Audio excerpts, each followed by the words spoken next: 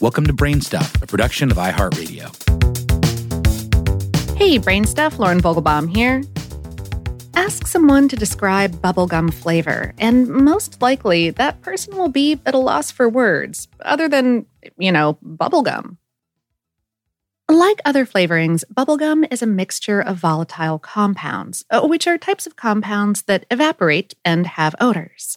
Here in the United States, some flavorings are considered natural, meaning that they're made from plant or animal sources, including being grown using microbes in labs.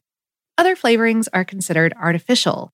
Those are made by chemically or mechanically synthesizing compounds in labs, though artificial flavorings can be molecularly identical to natural flavorings. But there's no bubblegum plant or animal. So what is this flavor based on? More on that in a second, because first we need to understand how flavor works. And to understand how flavor works, we have to realize why our sense of taste and smell work together, and how the two are so intertwined. Basically, molecules released by foods stimulate nerve cells in the nose, mouth, and throat, which transmit messages to the brain where specific smells or tastes are identified. Olfactory cells, that is, scent nerve cells, are stimulated by odors. Gustatory or taste nerve cells are clustered in the 5,000 to 10,000 taste buds of the mouth and throat, and they react to the foods we eat. The difference between the two senses is that taste focuses on distinguishing just 5 flavors: sweet, salty, sour, bitter, and savory, which is sometimes called umami. But our nose can detect an astounding 1 trillion different odors. And so it's the interactions between our senses of taste and smell that create the flavors we know. For the article this episode is based on, How Stuff Works spoke via email with Bob Boutine, president of Nectal Incorporated and Bentley Specialties Incorporated, who's been working in flavor innovation for a long time. His company develops candies and snacks for some of the world's largest food companies.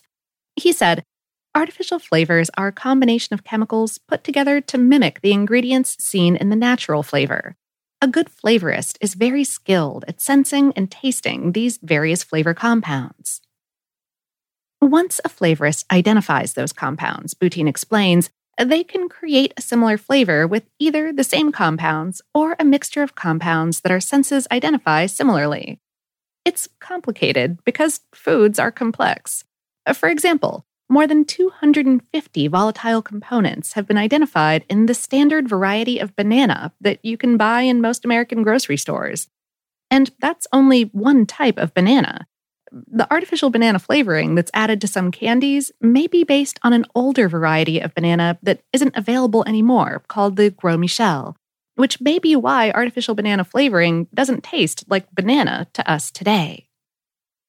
But anyway, back to bubblegum. A bubblegum flavor is absolutely made up.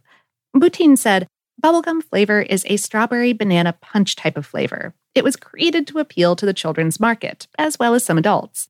It gives long-lasting flavor and chemically does well in the chewing gums formulation." Today, there are so many different flavors of bubblegum on the market that one exact recipe simply doesn't exist.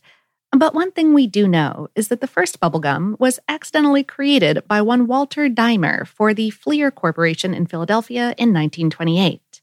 He's credited with the indescribable bubblegum flavor that we know today, and for making the gum pink, because that was the only food coloring he happened to have on hand. So, bubblegum flavor is a sort of fruit punch. Different flavoring manufacturers these days all have their own formulas, which can include everything from the standard strawberry banana to other fruits to spices and other seasonings like cinnamon, cloves, vanilla, and wintergreen. Boutine explained, "I'm not sure it's specific to any one flavor, but rather a blending of several: a banana, strawberry, cherry, a little orange and or lemon. The exact ratios are specific to each company. Some want it to be more banana, others more strawberry-ish."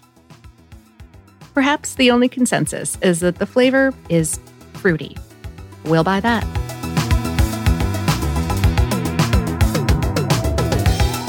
Today's episode is based on the article, What's the Deal with Bubblegum Flavor? On HowStuffWorks.com, written by Sarah Gleim.